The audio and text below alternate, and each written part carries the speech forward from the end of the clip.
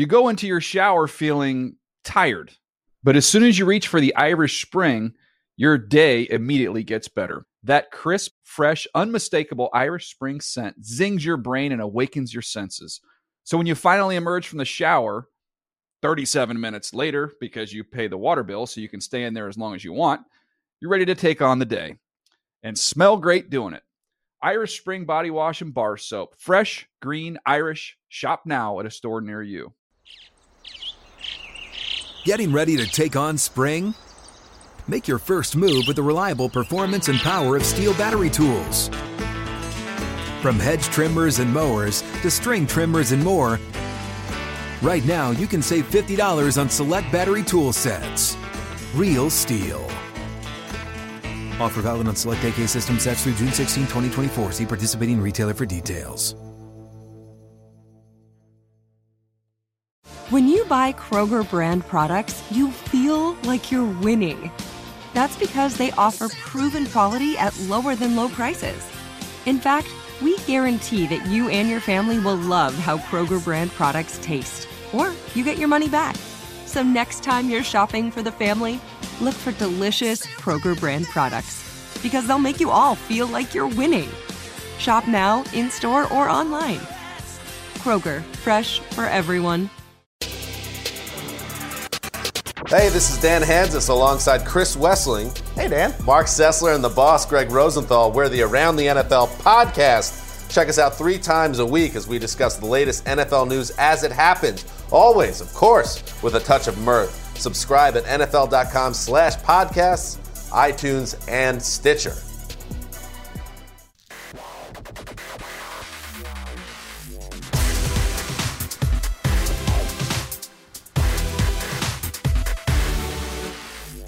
Fantasy freaks and geeks, what's up? James Coe here on the NFL Fantasy Live podcast, joined along. Hey, the WizKid from Wisconsin, back from the great state of Wisconsin. Apparently, my numerous and frequent vacations. Oh, I mean, good for you for having 7 weeks of vacation built into your contract. I wish there were 7 weeks of vacation. That I is could take. tremendous. Must be nice. I feel like I take odd day of vacation off, and I look at my thing, and I owe them extra days to work. So. You're suggesting that we actually have 7 weeks of off season around here? It's very. Hey, listen, the off season never sleeps, bro. Never. What off season? MG, my guy Marcus Grant, what's up? Much. It's a fun weekend. I'm happy to be back though. What a tease. What does that mean? Are we going to hear about this in Daily Dabs? Maybe you'll hear about it in Daily Dabs. You might just have to listen to the rest of the show. I like it. The Magical Beard of Fantasy. Matt Franciscovich, the franchise. What's up? Hey. Had a little auction draft last night for one of my best. leagues. The best. Yeah, getting in there. I got to wait like another 8 days for my league of record draft. So okay, is that one Snake or auction? Snake. Okay, there you go. And of course, it is the pride of West Virginia, the wide receiver prognosticator, the creator of Reception Perception. Matt Harmon, what's up? Hey, buddy, what's going on? Big show today in front of us.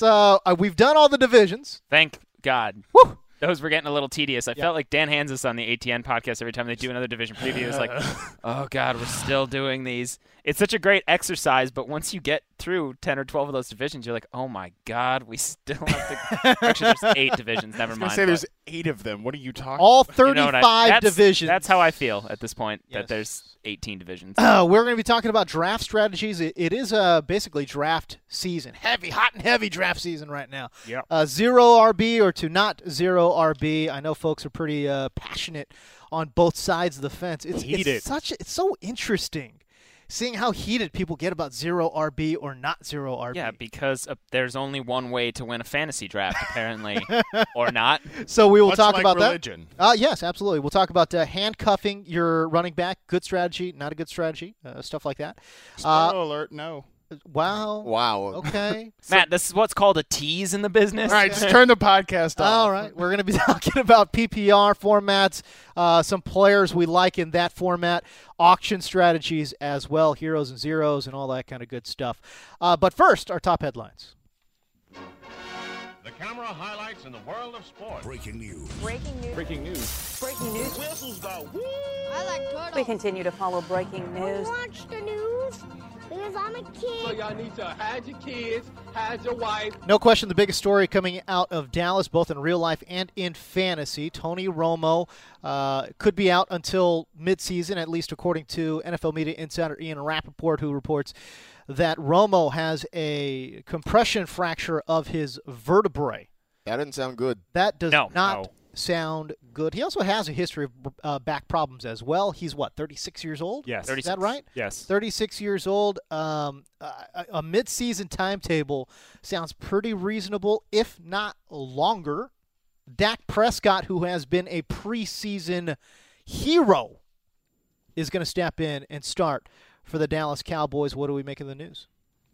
I mean, it's not great for the likes of Dez Bryant and the Dallas passing attack. I don't think it has a gigantic impact on Ezekiel Elliott. I was in Wisconsin actually a few hours away from heading to my main League of Record draft with beers on the horizon and delicious food. And here we go. This news broke out, so I had to grab my computer quick and put together a little piece on this. But I think Zeke's workload is still going to be safe, and he can still be productive behind that offensive line. Isn't it fair to say that he'll get more work, though? You would think they'll want to lean on him as the offensive centerpiece. And last year, Darren McFadden averaged like 10.8 standard fantasy points a game without Tony Romo in the lineup. Zeke is better than Darren McFadden. He's younger, faster, stronger, better pass catcher, whatever else you want to throw on him. So I'm not too concerned about him. But as Harmon said, I think 2 podcasts ago, Dez Bryant has thrived in his time as a fantasy wide receiver as being a red zone threat, and that could be a little bit more in jeopardy this year. Harmon? Yeah, I think we talked about this before with Dez Bryant. It does essentially erase the stupid little bet that Gelhar and Terrence Williams. Yeah. We said like a week ago, like if Romo. Yeah, what was that? It was like if Romo plays 14 games, I said that there's no way Terrence Williams won't get 800 yards or 6 touchdowns. There you go. He's not even going to play 4. we didn't even make it through the preseason. He didn't even play 4 snaps, dude. It was 3 snaps into the preseason. Yeah. It's craziness. Pretty rough. But what does it mean for Dez Bryant? I don't know. I moved him. I believe I had him at wide receiver 7 in my second tier of my rankings, and all I did was really swap him and DeAndre Hopkins. Hopkins at 7 now, and Dez at 8. I don't think it makes that big of a difference because I think Prescott can move the offense. I don't think he's going to be as hopelessly woeful as guys like Brandon Weeden and Kellen Moore were back there. I don't think that Prescott's going to keep up his passing game production that he's had in the preseason. Of course, those numbers will come down. Of course. But he will move the offense with his legs. What did he have in this an 80% completion rate or something? He's got like 500-some yards, 5 touchdowns, no picks. At one point, he had a perfect quarterback rating. That's great. 158.3. So, MG, dude, this is a guy. I mean, we were talking about it today on the NFL Fantasy Live show. He's Tim Tebow with a better arm. Again, that's a really low bar. That's weird to say that because that was like the slanderous comparison of Dak Prescott before he actually took big steps in his final year at college. People were like, "Oh, this is just another guy. This is just another Tim Tebow." SEC. He was wearing 15. He had a quirky throwing motion, but I don't know if it was a slander though. I mean, Tim Tebow in college was unbelievable. But he still had a funny throwing motion. We really don't need to go down like the Tebow road right now. About are you sure? Let's not. Are you sure? Can we not? I feel like we should. No. All right. Never mind. Scrap whatever we're going to talk about. We're going to talk about Tim Tebow. We should totally not. Gelhar looks. Yes. Gelhar looks completely unamused by. No, but I mean, from a fantasy perspective, Dak Prescott is interesting because of the running ability. He had 10 rushing touchdowns at Mississippi State last year. He is a guy who has, been really good on the ground. Very physical runner as well. I mean, he's an imposing figure when you see him out there, and especially when he gets into the open field. Dak Prescott, certainly, he's got to have some interesting upside because of the rushing ability. Yeah, he's going to keep defenses honest because they have Zeke back there too. Like we were talking about Friday, they have on those read options now. The defenses are going to sell out on Zeke running up the middle, and Prescott's just going to take it out to the outside for 10 or 12 yards with his feet. Now, my question being though with this is they already lost Tony Romo to injury, and now they have Dak and really nobody else behind them. How willing are they going to be to go and subject him to unnecessary hits in the open field on designed runs? Well, I think what you'll see a lot, it will be more kind of read option runs where he gets to kind of monitor the defense and see what happens. I mean, that's sort of a way, I guess, to protect your quarterback as much as possible. But I think the Cowboys would be doing Dak and their offense a disservice to try and make him something he's not. That's a big part of his game. I mean, right. They pigeonhole him in the pocket. I just think that doesn't help anybody. Let him freestyle when the play breaks down, but if we're doing design runs, most defensive players are taught now to pummel the quarterback on those read options, whether or not he has the ball, because that stops him from doing that in the future. That's true. So I have to wonder, I mean, and maybe it's not the Cowboy way, but I'm not going to buy in that they're just going to let Dak run wild and do all these design runs to him when they legitimately have no quarterback depth behind him right now. Right. Well, I think it also maybe this changes too if they make the move to go after Josh McCown Sanchito? or Sanchito. No, Sanchito might be. Sanchito will live if Sanchez gets released by the Broncos. Then he may end up in. Gallagher right now is like just pinching his nose in exasperation. Well, they're not going to go after McCown because the Browns want too much, knowing RG3's injury history. Right. So they're not parting ways with him. And sure, Sanchez, whatever, but. I think Dak is a good guy to monitor on the waiver wire or stream or maybe even a DFS play. But hey, man, week 1, Giants. There's Dak Prescott. I do like him definitely in DFS. There will be weeks. Come on now, get on board. But let's get with it. When it comes to like drafting him in a 10 or 12 team standard league, no. Well, I'd so much rather take a shot on one of those other late round guys that we know a little bit more of what's doing and have a better bevy of weapons. Like rather take Tyrod Taylor. He's in another year he's got Sammy Watkins or even Kirk Cousins or somebody like that in the late. All right, here's a crazy one: Dak Prescott or Blake Bortles. Bortles. Jeez. This guy's a rookie. Remember? Oh, listen, I know, I get it. I mean, but again, look, he looked amazing in the preseason, right? And it wasn't just the running ability, but how about that deep dime that he threw to Terrence Williams? That was gorgeous. Yeah, that was a gorgeous throw. I'm curious to see how much they are letting him get into the playbook, how vanilla they're going to keep it with him, and what happens, a couple weeks in the season. Yeah, when there's tape out and everybody's starting to scheme for him. That's true, but that's what I'm saying. Week 1, DFS. Oh yeah, no, I think DFS week 1 against the Giants. I like that play. All right, how about in Dallas, in Denver, Trevor Siemian, Planet of the Apes, been named the starter. Why is he playing? What's Planet of the Apes? Siemian, hello. Yeah, Siemian. What's that? Get monkeys. Oh God. All right. Come on. I mean, get with it here. Come on. I've only seen bits and pieces of Planet of the Apes. No, it has nothing to do with the movie. Siemian's an actual word, man. Oh. You're on your computer. Why don't you go to the Google? Oh, I don't know why, but I just got hit by like a wave of exhaustion as soon as we started the show. that's fabulous, pal. Yeah, that's exactly what we need for this We're podcast. taping this at 3 in the afternoon. I'm not on my game anymore. Wow. Oh, okay. boy. First world problem. Siemian, yes. This is good to have some clarity. What I kind of like about him being the starter is that he is more risk averse than Sanchez. So hopefully, even if he's just dinking and dunking it, they're not going to be turning the ball over as much, and it will keep those fantasy relevant players like C.J. Anderson, Demaryius Thomas, Emmanuel Sanders on the field more, and he won't be turning the ball over a bunch as Sanchez might and taking them off the field. If anything, it helps solidify the Denver defense as a fantasy play. Because they're not going to be having to come from behind and worry about those pick sixes that Sanchez is prone to throw every now and again. But with Trevor Siemian in there, you mentioned it. Look, coming out of Northwestern, he's used to a pass-heavy attack and dinking and dunking and doing all those type of things. Does it help? Does the dinking and dunking, does it help a guy like Emmanuel Sanders? Sure. That's a yeah. I think it would. I think people are okay, first of all, Emmanuel Sanders is a huge value right now in drafts. He's slipping like 8th or 9th round maybe. Okay. You don't have like a wide receiver 3 by then and you want a value pick, go with Emmanuel Sanders. I like it. I'm not afraid of Siemian knocking down Thomas and Sanders' value. Like whatever is there is going to be better than what the Broncos had last year, and both guys still I think had over 1,000 yards. I mean, I don't see any big change one way or another with them. I think who they were last year is who they are going to be this year. I mean, it's not like the quarterback play is getting any better or worse. I wouldn't dare take a chance on Trevor Siemian on my fantasy team. Well, no. That's clear. I think it's more of a question of how he's going to affect the wide receivers. And the other thing with the dinking and dunking is Demaryius Thomas is like king of those bubble screens.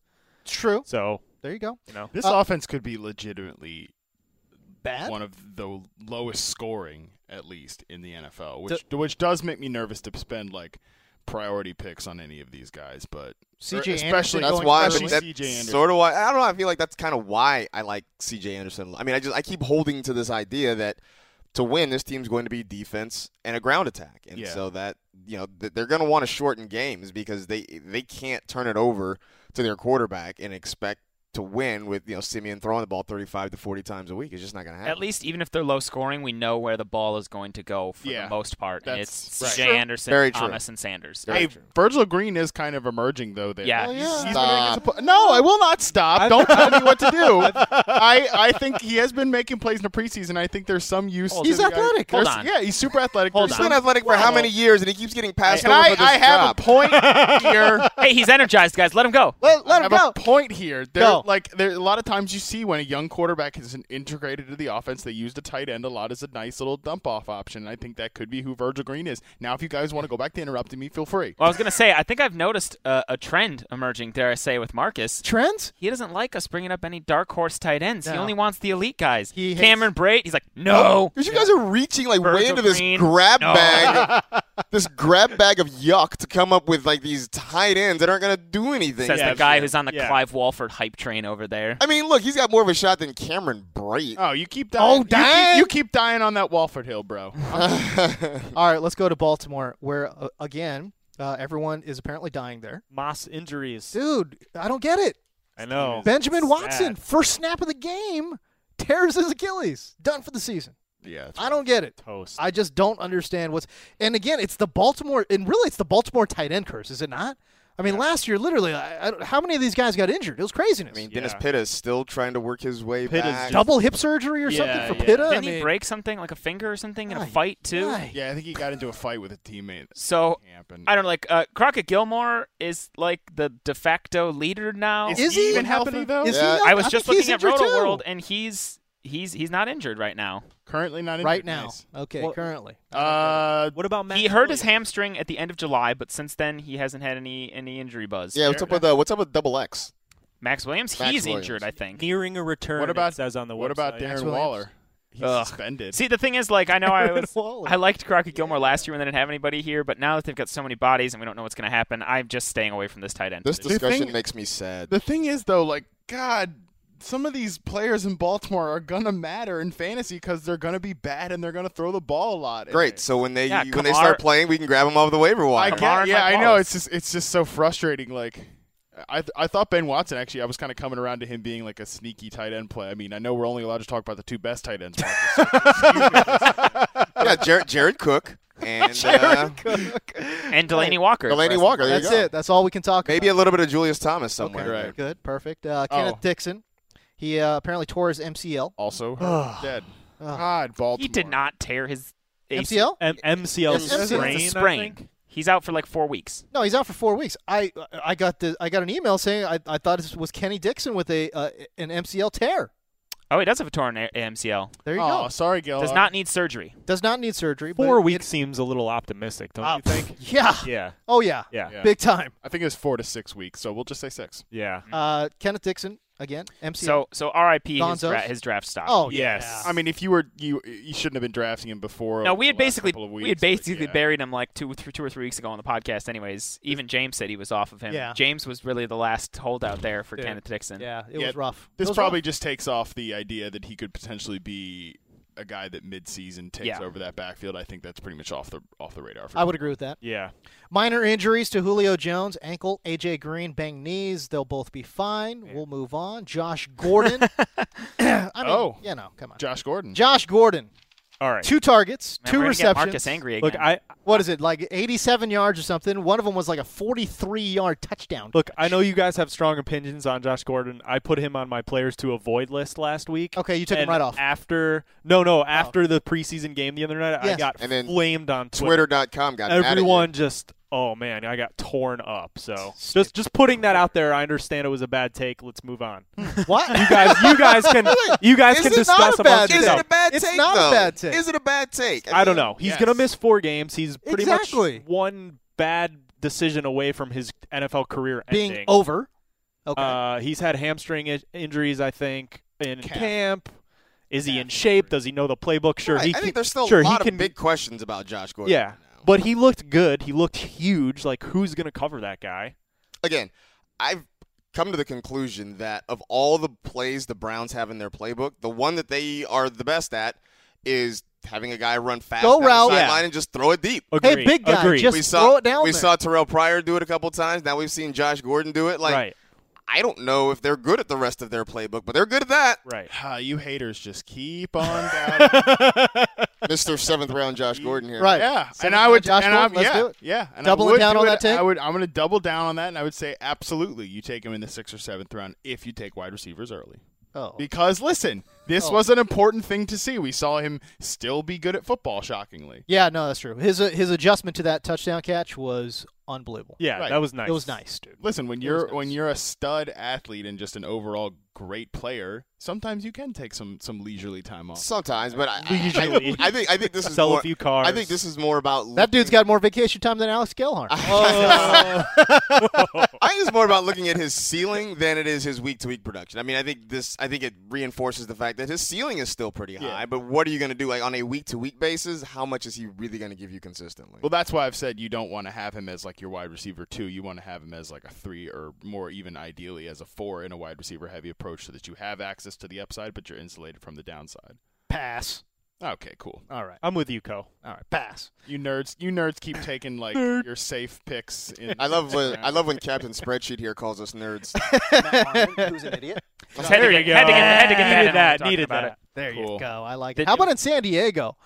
Wow, Melvin Gordon.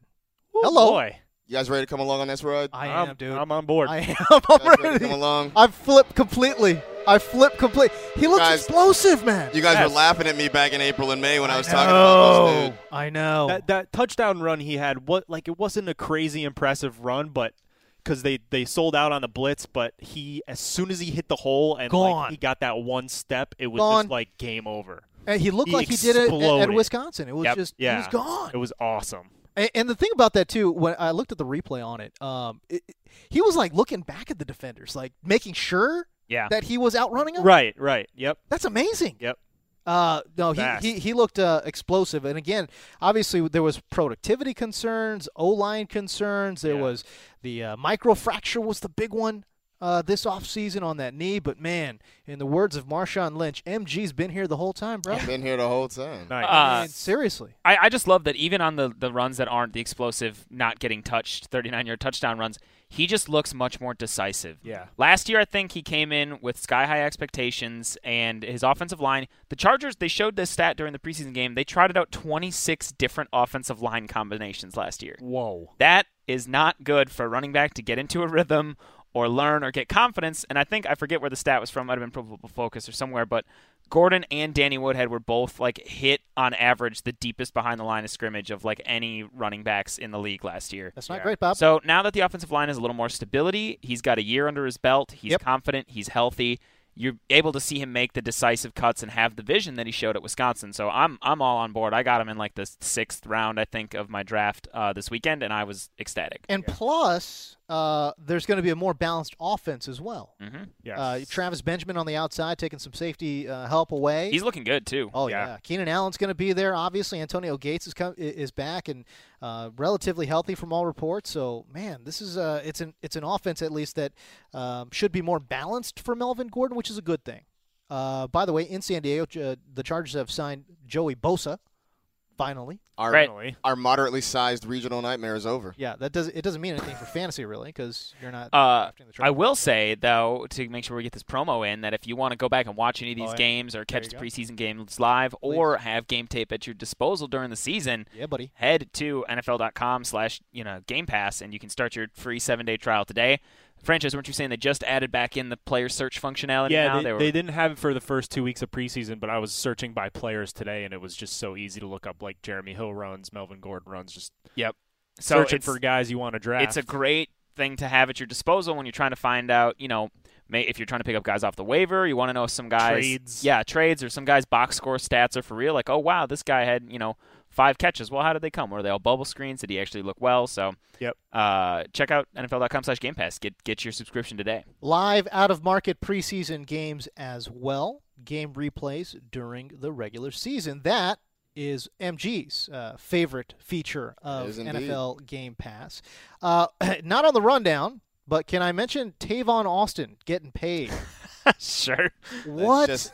Let's keep it rolling. What First in Melvin the Gordon, hell? now Tavon Austin. What in the hell You hear that drum beat, is James LA doing? You hear that drum beat, James Why are the Rams that drum doing beat? this? That drum beat is Tavon Austin knocking down your door. A 4-year extension. That's him knocking down your door. You don't give 4-year extensions to nobodies. He's coming. Yeah. He's coming. No, he's not. He's coming. He's got more guarantee. He's got $30 million in guarantees coming his way. It was a 4-year, $42 million contract for Tavon Austin, a guy who is multidimensional. To be fair, he's multidimensional. Absolutely. But not that great of a player. He's a good player that has not been used properly. Nope. It is. That's inaccurate. It's like if you take a toothbrush to scrub your vegetables. Like, it's just not the right way to do it. That's not how you're going to get the most benefit from your toothbrush. By the way, wait, can we pause for a second? Yes. How did you come up with that?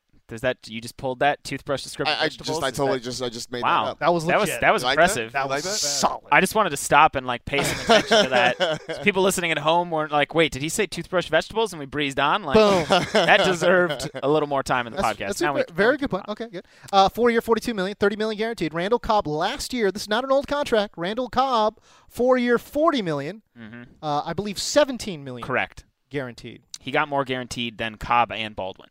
Both signed 4-year extensions recently. That's crazy. Not combined, but individually he got more guaranteed than both of them. That is crazy talk.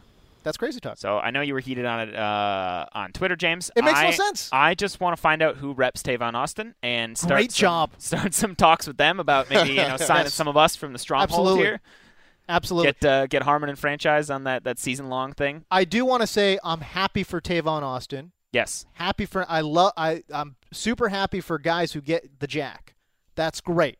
I'm just saying, from a management perspective, what in the hell were the Rams thinking? I have no idea. Maybe they've been listening to this podcast and they realize that they have a gem on their hands and need to lock him up. Could use a good quarterback. Oh, boy. Hey, calm down, pal. Calm down. He meant Case Keenum. Okay, calm down. Let's talk about some draft strategies, some different strategies that we have in different formats. Look, there's so many different ways that you could play this game. Most of the time, we talk about standard, which is fine. Snake draft and, 4 points for a passing touchdown, 6 for receptions and rushing attacks, no PPR, no points per reception, all those kind of things. But the hot topic in fantasy this offseason, for some reason, I don't get it. 0 RB or no 0 RB? Should you be a traditionalist and go with running backs heavy in the early part of your draft, or should you be like Matt Harmon and say, screw that position? I'm going wide receivers until I die. You don't have to say screw the position. You're still taking good guys later in the draft with different roles. The whole theory is, and Harmon can speak more accurately to it because he's studied it and he is, as you said, the wide receiver prognosticator. But it's an anti-fragile strategy, and you're trying to protect yourself from losing that valuable first or second round pick if you sink it into a running back who's much more prone to get injured. And can I say this as well? So many people have their own definition of what 0 RB is, and I get it. It's a very loose definition right now, but 0 RB essentially just means, again, you're really going wide receiver super heavy in the early parts of your draft, and you're trying to find value running back. Right. In the mid to late parts. I mean, Harmon wrote a great piece on why wide receiver heavy drafting is here to stay. So, Harmon, maybe you want to speak to the differences a little bit and the theory behind that. And people can read that great piece at NFL.com/Harmon, by the way. Yeah, buddy. Yes, it's a good one. It's the most. Oh, thanks, guys. I really put a lot of time and effort into writing it. So, thanks. And I quoted a lot of really great people that have done a lot of good work on the topic as well. And I would encourage everybody to follow the links provided there and read and follow those people as well. But yeah, so I mean, 0 RB is a strategy that Sean Siegel, who writes for RotoViz, put out during the 2014 offseason, talking about some of his approach to a high-stakes league the previous season, in which several of his 0 RB teams finished within the top scoring teams that year, and one of his teams won the championship, which that team had Jamal Charles on it, but he ended up coming up with this theory called 0 RB, where, you would take an anti-fragile approach, and the reason that running backs are becoming more fragile, and this is not like an opinion, these are facts, like I outlined in the article.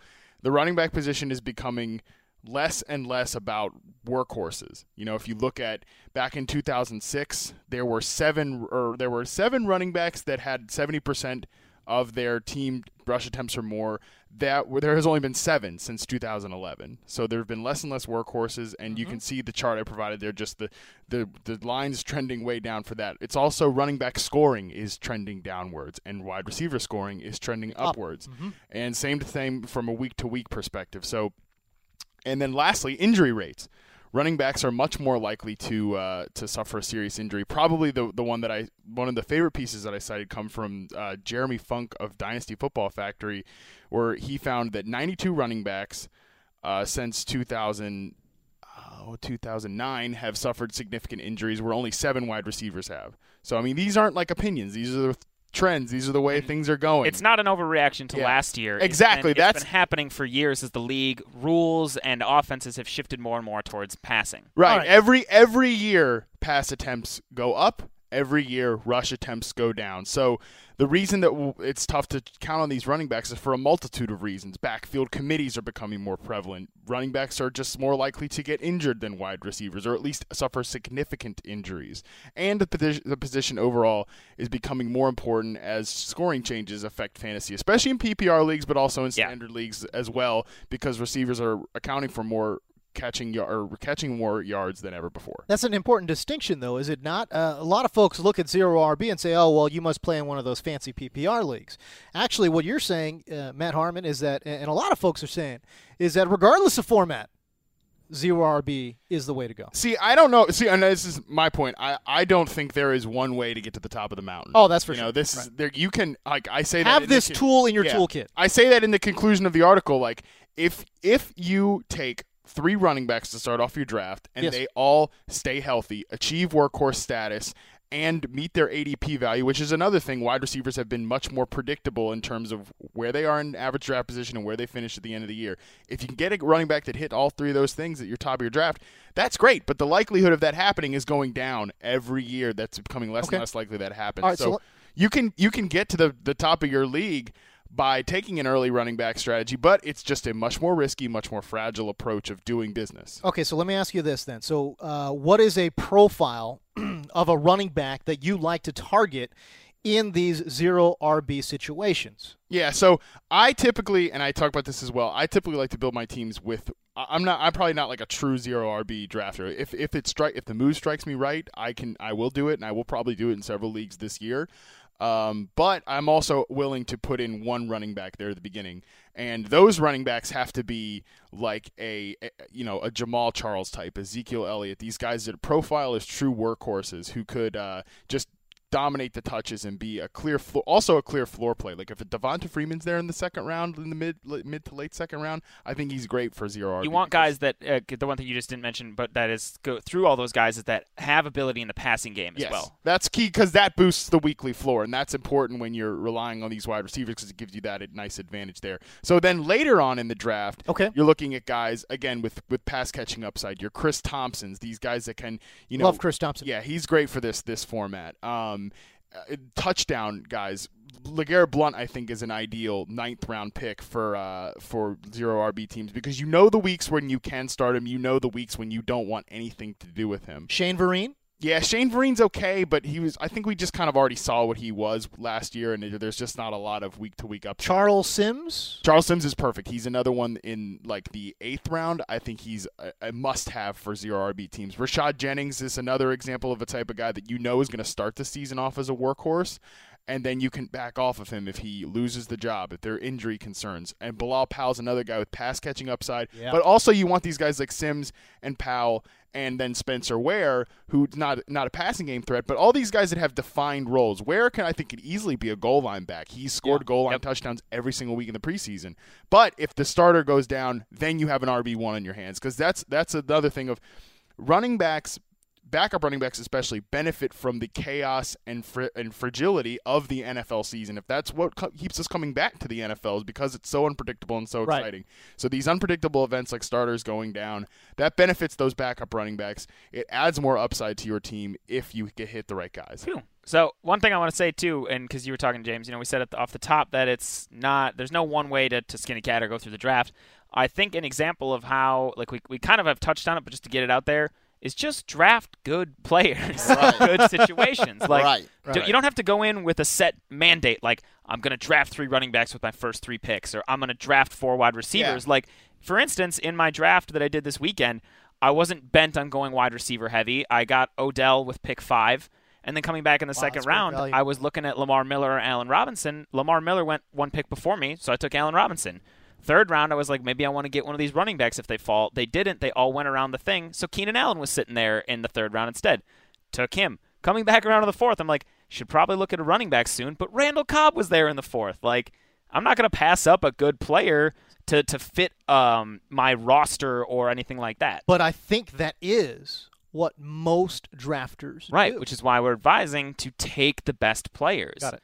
And try and find the right values, because then coming after that, I was loaded at wide receiver, and some good running backs fell to me. Maybe not the elite guys, but I got Jeremy Hill, Frank Gore, and Melvin Gordon with my picks after that. All great guys I was very happy to get, and felt like I rounded out then, rather than sacrificing or reaching to be like, I need to get 2 running backs and then 2 wide receivers.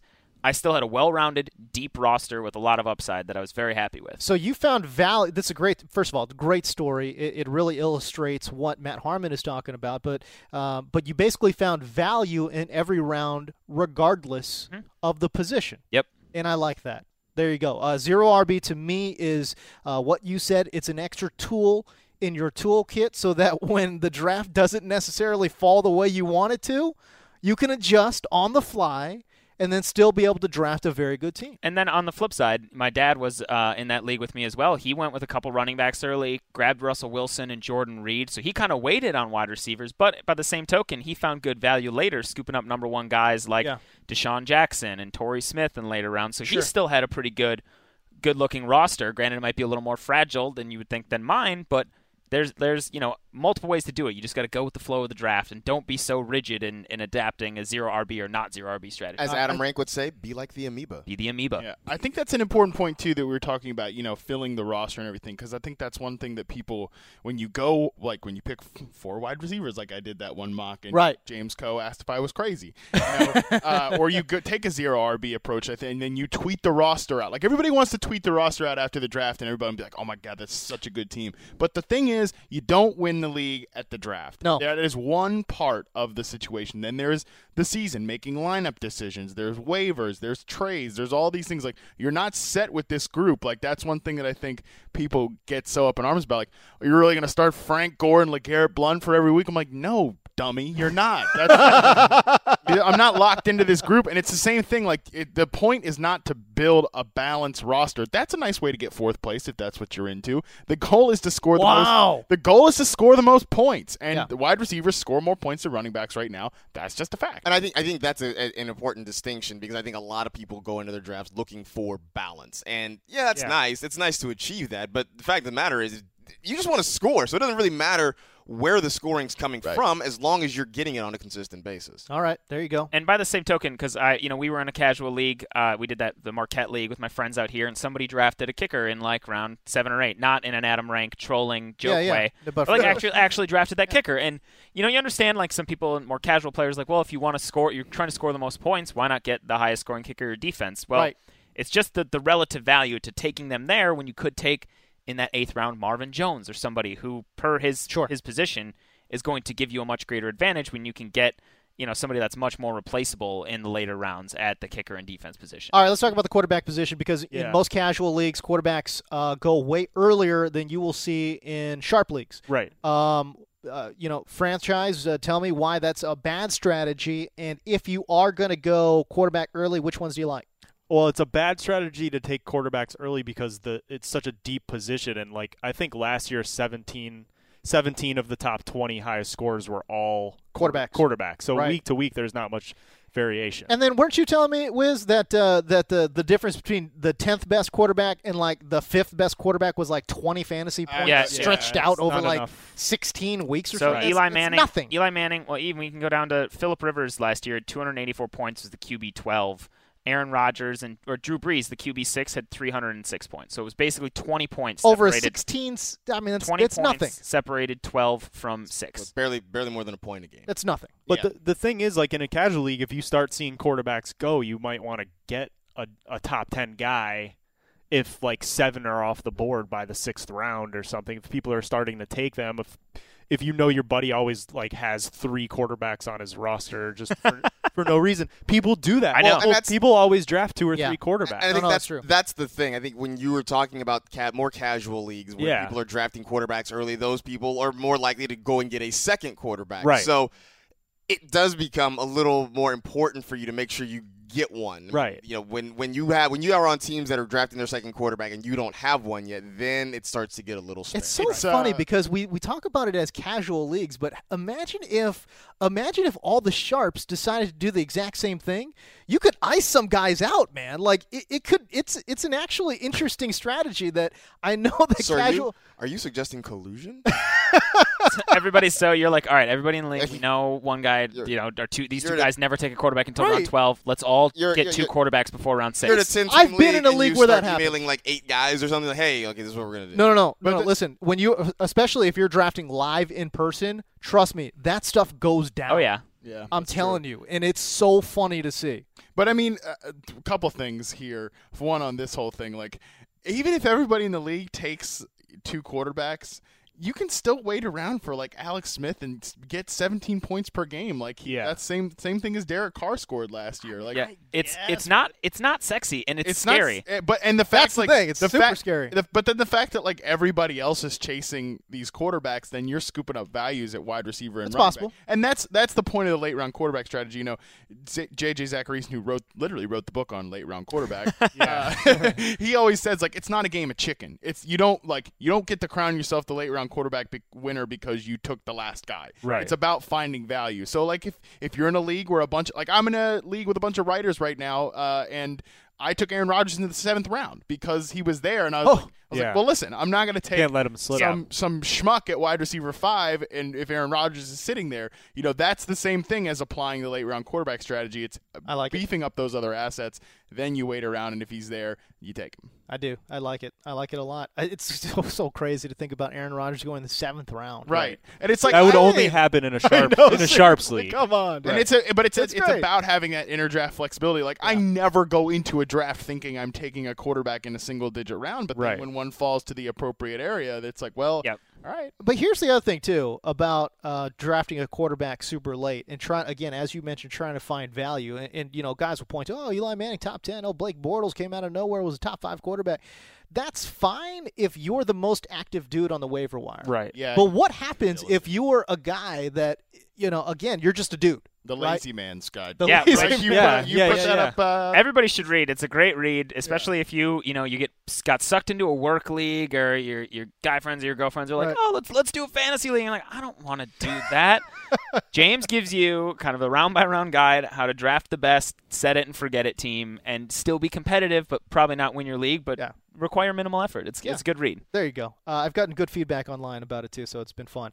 But no, I mean, again, it's really interesting because I know Michael Fabiano is such a proponent of waiting on quarterbacks, but I would say this: in like the 8 leagues he's in, probably 7 of them he's the most active guy, and by a mile. Right. In other leagues where it's much more competitive, gosh, it's hard to find those waiver wire quarterbacks because other guys are doing the exact same thing that you are. Well, especially trying to find those guys. A lot of people you'll speculate, and you see a guy who maybe had a good week, or there's a running back or a wide receiver who might be a little dinged up. You speculate who's the next man up, and you take a chance on that guy. Or you're speculating about like you're in week 1 and you know that your week 3 matchup for let's say you've got Blake Bortles. Your week 3 matchup for Blake Bortles is terrible. Right. Well, you're going to look on the waiver wire, see who's got a very favorable week 3 matchup, and then you'll play those matchups. And that's what I'm saying. It's very interesting, the whole waiting on the quarterback thing. There is value in taking a quarterback early if you get a guy who is going to be absolutely crushing it every single week. If you're going to take, we were talking about this with Dave Damashek in the newsroom today, if you're going to take one of those early quarterbacks, and you certainly can, you want to target the guy that you think is going to be the quarterback one, not a quarterback one, like the overall quarterback one. And the thing is, like, if you get that guy, like Cam Newton last year or Andrew Luck in 2014, boom, great. But if you miss on that guy, you've sunk a 4th round pick into a guy that is giving you barely above replaceable level production, and you missed out on a running back or wide receiver. All right, let's talk about handcuffs. I got a beard hair on the Sorry. Wow. Wow. That was TMI big time. Let's talk about handcuffs. Running back handcuffs. It's a strategy that's been super popular in fantasy for a long time. Matt Harmon, love to get your take because I know that you don't like this strategy. You think it's asinine. Noted contrarian. Wow. Matt Harmon. That was strong. Why? He blasts this strategy. I don't remember that he used the word asinine. Okay. Well, the thing is, and this is another thing that I talked about in the wide receiver heavy piece, we are not as good at predicting things as we like to think we are. Even as, like, I mentioned that wide receivers are much more consistently easy to predict than running backs. The highest year of those last 3 years of terms of ADP finishing within 12 spots of their finish, the highest was like 73%, and that was a big outlier year for running backs in 2014. The normal is like 60%. Okay. We're just not good at predicting things, and I think that is very shockingly all these quote unquote experts and gurus don't really know what the hell they're talking about. We're all just here playing a guessing game. Anyway, sorry. Best educated guess as possible. Yes. And I think that's really apparent with the running back position in terms of who the handcuffs are going to be, because like guys like Thomas Rawls were big time backup running backs that came in and shined. Spencer Ware and Charkandrick West, but people were drafting Niall Davis as a handcuff to Jamal Charles. People were drafting, is it Kristen Michaels? Is it Robert Turbin? Is it Fred Jackson? Turned out to be none of those guys. So that's one reason that it's a big struggle. Another reason that I don't really like to use picks on handcuffs is because you're essentially picking a player that you're hoping is never going to see the field. And that, to me, just bothers me. And it becomes very hard to hold those guys through the bye weeks. When those bye week gauntlets come, it's brutal to have to be holding a backup running back. And normally those guys get dropped.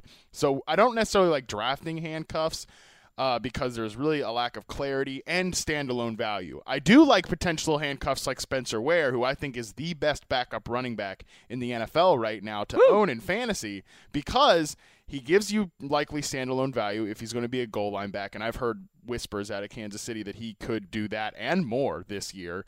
Also, he's really, really freaking good. Yeah. He's really good. And so that's also a plus. And I think that he has a clear role. We have clarity that he's the backup running back. It's been the reports at the Chiefs all season. So you're looking for guys like that if you're going to handcuff. So I don't necessarily like to chase handcuffs in draft because it's just not as clear as we think it is. So is Charles I think most casual fans would say Charles Sims is a handcuff. See, but I don't think, and this is where I get that a lot. Like, you didn't mention Charles Sims in your article at all. Charles Sims has a 9th round ADP at worst, and he goes in the 7th to 8th round sometimes. Like, that's not a handcuff to me. That you're taking if you're taking a guy in the 6th or the 7th to 8th round, you're hoping he's going to have value for you. And Sims is not a backup. He's a rotational back. He's a tandem. Tandem running backs aren't handcuffs. Same thing with a guy like Tevin Coleman. I don't view that as a handcuff because you have to spend an early pick in most drafts to get him. So those guys to me aren't handcuffs. Handcuffs to me come in like the double-digit rounds, the last few rounds. Yeah. Otherwise, you're taking an asset that you're hoping you have to use. But it sounds like what you're doing is you're separating the term handcuff running backs to a rotational running back. Not all backups are handcuffs. Right. Not all handcuffs are backups. Right, and I think that last part didn't make sense. I think that's evolved over the last few years. We've seen more of these committees develop too. So handcuff isn't what it used to be. Right, for sure. Now, I will say, as much as I don't like handcuffing in drafts, I do like at the end of the season, and we're a ways off from that, like in the stretch run after the bye weeks are over, start scooping up those backup running backs in the event that a starter gets hurt, and you don't even have to have – it doesn't even have to be your handcuff. And actually, it's kind of a sharp move to roster other people's handcuffs because, I know people are like, well, I want to have Jerick McKinnon if Adrian Peterson goes down.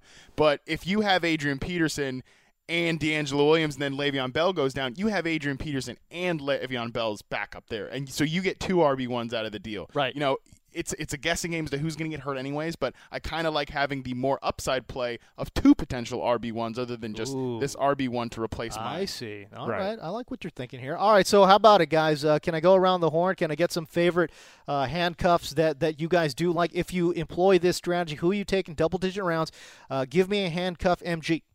I guess I've got to lean with Harmon here and go with Spencer Ware. I mean, I don't think every running back you draft needs a handcuff. I think you're talking about guys sort of near the top of drafts, but again, like I think what Harmon was saying is accurate in the sense that there just aren't, with so many running back committees, there just aren't bona fide handcuffs anymore. It's not like it used to be when you had a workhorse back that you knew would get 300 carries, and then you're like, hey, who's the number 2 guy? But I do think Spencer Ware is a guy that you like, and I think all the other guys that we would consider to be handcuffs pretty much aren't. I mean, maybe Jerick McKinnon would be another one that I would consider. Okay, there you go. Tim Hightower would be one that I would say is like a legit handcuff. I was going to mention him too. He doesn't have, when Ingram's healthy, he's not seeing the field. But then we've already seen when Ingram goes down, which is James Coe, I'm sure it's going to happen. Wait. Yeah. It's going to happen, Can't folks. wait for it to happen. Then we know. I'm not saying I can't wait. I'm just saying it's going to happen. Right. Hightower, but I was going to actually say that I think, and I thought I saw some reports today that McKinnon might have been earning himself a standalone role in the Minnesota offense as well. Like, he's played so well this preseason. We know he's an athletic freak. He's done well before. That it almost might be a cat out of the bag situation with McKinnon, where the Vikings know he's a difference maker and want to get him involved more. So he's one of those handcuffs that I'll definitely be throwing a dart at in the later rounds. Last year I was too early on it. He's a converted quarterback out of Southern, and he's still learning that position. But, man, you look at his combine numbers, and holy cow, he is a tremendous athlete. But, you don't think AP is hearing those whispers? He's been talking about all offseason about trying to work more into the passing game because he knows that's where the league is going, and he wants to be more involved. As Marcus Grant always says, it's good to want things. It's good to want things. It's such a huge difference between the two in the shotgun versus the. Oh my gosh! I've been calling it like an oil and water situation. Like Bridgewater just can't function from under center, so it seems, and Adrian Peterson just can't function from the shotgun. Did any of you guys watch the game against San Diego? I think it was yesterday. No, because Bridgewater on Sunday, Bridgewater looked good out of the shotgun. Yeah, absolutely. He put on a little clinic. How about Diggs? 2-minute drive. Diggs is great. I mean, we're getting off topic here, but I'm going to be very interested to see how that offense shapes up this year. Franchise? So for my handcuff picks, I'm going to say Chris Johnson is probably my number 1 handcuff pick, just because we saw him do well in that offense last year. That's not bad. If anything happens to David Johnson, we know they can just kind of plug him in. It's so interesting because he kind of doesn't fit that handcuff like mold, right? Because he's like an older running back. He and Tim Hightower both, though. That's true. All right, so there you go. Yeah. All right, let's talk about auction strategies. Most have a budget of about $200, but there's 2 strategies basically. You can lay in wait, which is basically what a lot of folks do. Right. But some people go hot and heavy early and get those heroes right off the top, and then they kind of round out their roster with a bunch of dart throws that they're hoping will pan out. Stars and scrubs. Studs and duds. Studs and duds, heroes and zeros, whatever you want to call it. The thing is, if you miss on those studs, you're in bad shape. Yeah. And I think that's why that's the risk. I don't know. I've been in auction drafts for the past 5 or 6 years here, and those years that I do go big on guys, they don't work out. Yeah, they never work out. They never work out. You got to hit. Yeah. And because as you mentioned, Harmon, it's so hard to predict these things. We're not good at predicting. Does anyone advocate this go big and maybe kind of round out your roster with a bunch of $1 player strategies? I like it. It's fun. It's fun to do, and it's great because you can. That's the beauty of auctions. You have much more control over who you get than in a snake draft. You cannot get Julio Jones and Odell Beckham in a snake draft. You can in an auction draft, right? And so if you want to pay up for those guys, that's great. You also have to know where you're going to be taking value at other points. And quarterback is obviously the biggest. You will see, starting good usable fantasy quarterbacks go for literally $1. Yep. Yeah, here, I just pulled up our mock draft results we did an auction. I got Tyrod for $4, Dalton for $1. Marcus Mariota went for $1 to Wilk. Blake Bortles went for $2, and Eli Manning went for $5 to Rank. Cynthia got Tony Romo for $2, RIP. Ben Roethlisberger went for $2 in this league. So you can get good quarterbacks for cheap late. Even Drew Brees went for only $9 in this league. There's nothing worse than when you take the bait on one of those early quarterbacks. Right. Yeah. And then you're sitting around. You drop a 30 spot on Russell Wilson, and you're like, oh, man. And then everybody's plucking these values off. But that's an important thing, too. So if you're going to go with those studs and duds and you want to be creating value early on or later on in your draft, throw out. This is one of the best things. See, this is why I like auction, because it's a psychological game, and you got to feel the room and know the people. Toss out guys that you don't want. So have like every time you're on the clock, if you don't want to get an early quarterback, toss out Andrew Luck, toss out Aaron Rodgers. Yep. Like if you're like me and you don't want Todd Gurley at value this year, toss out Todd Gurley. Right. Let the feeding frenzy begin. Yeah, because people go nuts. Or on the inverse, if you're wanting to create value, and you like a sleeper like Rashad Jennings, have that be like the first guy you throw out, because everybody's gonna be like, I'm not spending my money on Rashad Jennings when there's all these other players on the board. Right. And then you take Jennings for like $5 or something early on. Veterans with big names always go for a lot more than they should in the early part of auction. Early part of the draft. In the early part of the auction. Harmon, that worked well with you with Randall Cobb. Somehow, like in the beginning bidding with all those guys in that auction, like A-Rob, you bought him for 43. I got Julio for like 50 something. All these guys are going off the top. I forget if you suggested him or somebody else. I don't think I did. Somebody put out Randall Cobb like in the early goings. Harmon got him for $16. That's cheap. I got Michael Floyd for 20. Marcus got John Brown for 22. Right. Amari Cooper went for 33. Like you look at some of those other guys that are kind of in Cobb's tier, and you're like, wait, what? Yeah, and that is a really important thing. You mentioned tiers. I have tiered rankings on the site. Like, use tiers in auction. That's not just a plug for you to click on my article, but just make sure you use go click on his article. But do click on NFL.com/Harmon. You can print out the cheat sheet. Somebody made a nice cheat sheet there that's really helpful. Like, use tiers, because then you can say, like, if a run is starting to happen, then you can get in on the middle of it, because it's important to think of things as like a U there in drafts. And you don't want to be at the peak of the U. You want to be in that nice down slope in the middle there, because you don't want to be at the beginning when people are that feeding frenzy. You don't want to be at the end when people are like, oh, crap, all the tier 3 receivers are going off the board. I got to spend big on this one. You don't want to be the last guy in the tier. You want to be in the middle. It's so interesting, too, because, I wasn't involved in that, but I am such a pot stirrer, because if I see a guy like Randall Cobb at 16, I don't even if I don't want him, I'm like, nope, click. You got to be careful with that, too. Oh, dude, totally. It's the best. I love it. You can get caught holding the bag, and you're like, you got to be careful if you're going to if you're going to price it for us. It's the best. Yeah, then you could be like, Stephon Diggs can go this cheap, and then you're like, oh, crap, I just landed Stephon Diggs for 30. How did Cynthia made a note of that. I think she was trying to run up Jordan Reed on us because she didn't want him that much, and she ended up with him. Oh, yeah. And dangerous game. Dylan and Fabiano got locked into that, too, with Jarvis Landry. So you got to for like 35 or something. You got to be careful and know when to get out. Yeah, and I love to be the other person on the side of that. Like, if I know somebody's price enforcing me, I'll be like, oh, let me yank this right out from under me. There you go. All right, should we do Daily Daps and get out of here? Alex Gelhaw, what do you think? We can do that. All right, let's do it. Extra, extra, read all about it. This is the Daily Daps and Hug. Give me daps, because I be scribbling rap. Give me dapping up, daps abound, daps. All right, Daily Dap time. We're going to go to the Magical Beard of Fantasy. Matt Franciscovich, the franchise. What's up? What's up? Had a lovely weekend in Irvine, California with Matt Harmon. Lovely. We went to see... Had a lovely weekend. It was lovely. Listen, there will be we wined, we dined. There will be a tell-all documentary that comes out on the event. But the point is, I'm gonna Daily Daps my favorite band in the world, Dave Matthews Band. There you go. We went to see them live. Go get it. It was my 36th show. What? Yeah. It's pretty wild. 36. It was like my fourth. What are you talking about? I remember when you've seen Dave Matthews 36 times. Yes. Franchise has I'm not kidding, stats. Oh yeah, there's an app where you can plug in all the shows you've been to, and it tells you how many songs you've seen and all this stuff. So I tweeted that before the show. Saturday are you night. kidding me? I'm not kidding you. Oh my God, But I mean, yeah, when we were planning the trip, Franchise goes, "How many times have you seen Dave?" And I was like, "I think I've seen him 3 times, so this will be my 4th." And he's like, "Oh, 36." I'm like, Jesus Christ.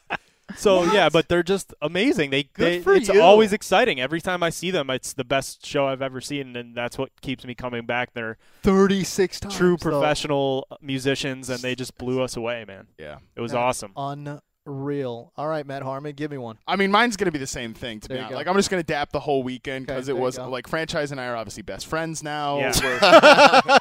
It's really unseemly the way they are getting along. Alex is moving out of our apartment. That's true. He's gonna be moving in with his woman, Franchise's former fiance. Because that's what. Hey, watch it, buddy. That's what they told me this morning. Harmon's like, I got some news. Moving in with Franchise, and he's like, Mackenzie, Franchise's fiance is gonna come live with you. And I was like, oh.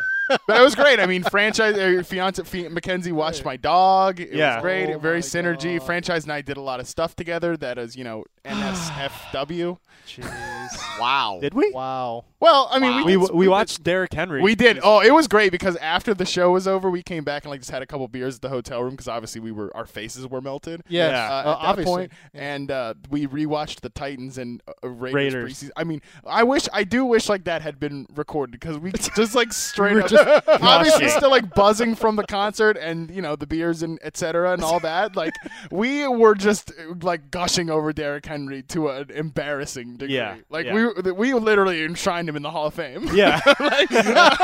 That should be his Hall of Fame speech. It was awesome. That's great. So just daily daps the whole weekend. It was awesome. This is great. It's amazing. There really should have been like a documentary about it. That's so good thing great. I tipped off ESPN. They're doing a 30 for 30. on you guys. Oh yeah. Oh my God, MG, my guy, Marcus Grant. What's up? How do you top that? Well, I'm going to stay with the music theme. I was at FYF Fest, which is in downtown LA this weekend. Okay. It takes place around the LA Coliseum. A ton of great shows. Vince Staples, who's a local guy from Long Beach, Charles Bradley, Ty Segall, Kendrick Lamar, who's one of the headliners on Saturday night, did a great show. That's cool. LCD Sound System killed it to close the show. But my favorite show the entire weekend was Tame Impala, of whom I am a big fan already, and watching them live was kind of next level to the point that I have now started my own hashtag. What? I want Tame Impala to play at the Super Bowl. I've started a hashtag, and anybody who's a fan of the band, welcome to jump in. It is hashtag Tame4 SBLI. I feel as if franchise can't get on board with that. Should we start DMB for Super Bowl?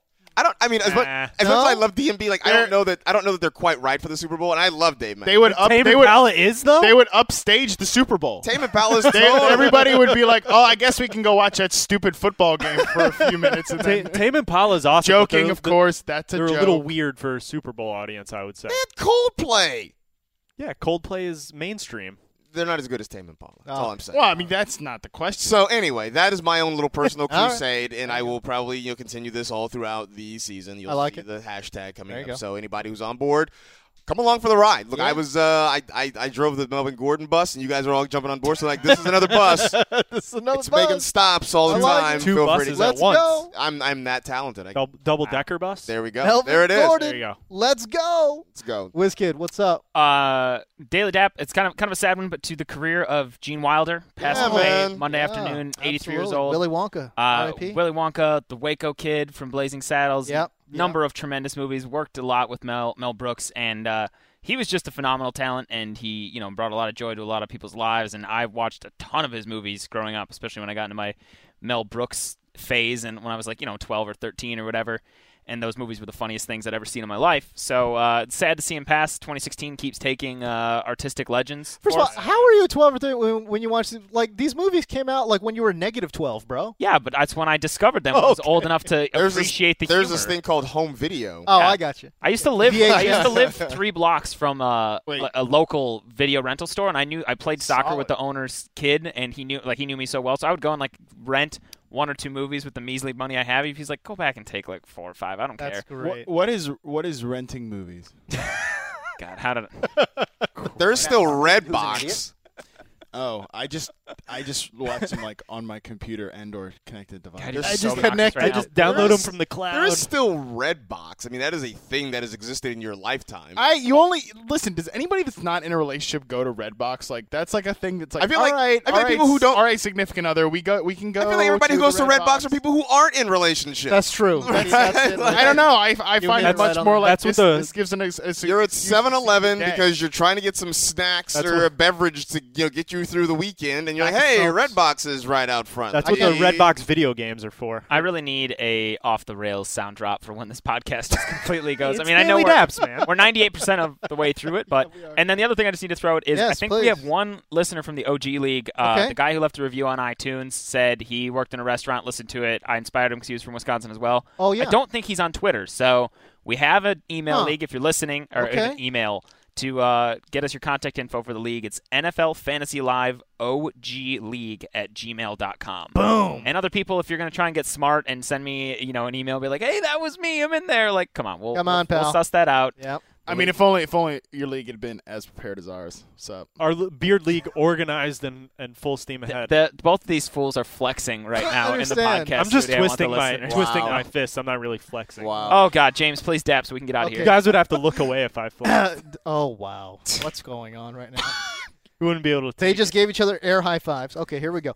Thor Ragnarok. Have you guys seen this online yet?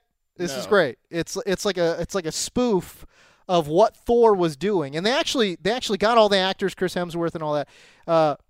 And this aired at Comic-Con yesterday. It's great. It's a spoof video. It's called Thor Ragnarok, and it's basically what Thor was doing during Civil War. Civil War. Right.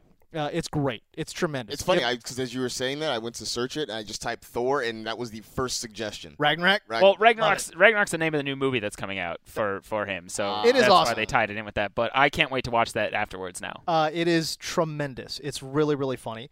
I'll also daily dap Westworld. It's the trailer that I saw, the mature trailer that I saw on YouTube today. It's a new show that's coming out on HBO.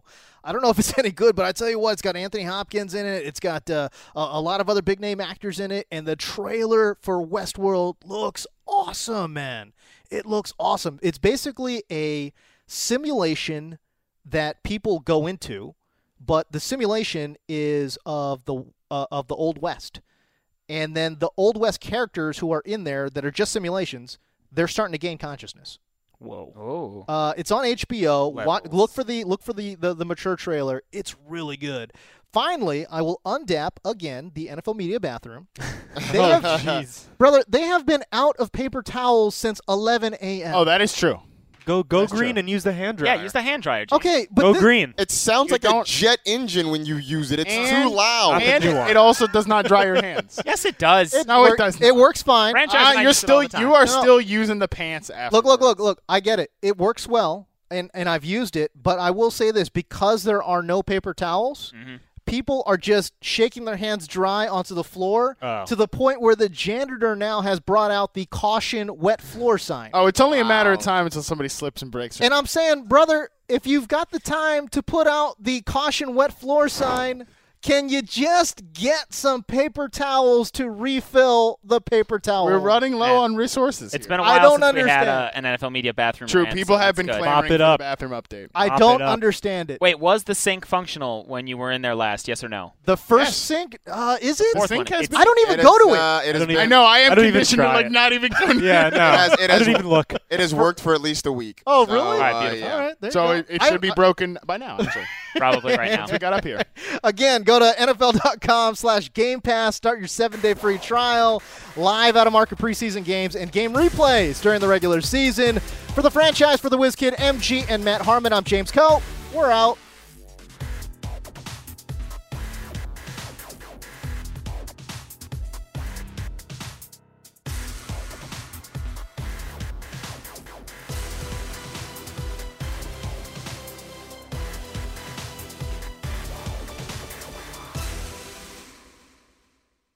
You go into your shower feeling tired, but as soon as you reach for the Irish Spring, your day immediately gets better. That crisp, fresh, unmistakable Irish Spring scent zings your brain and awakens your senses.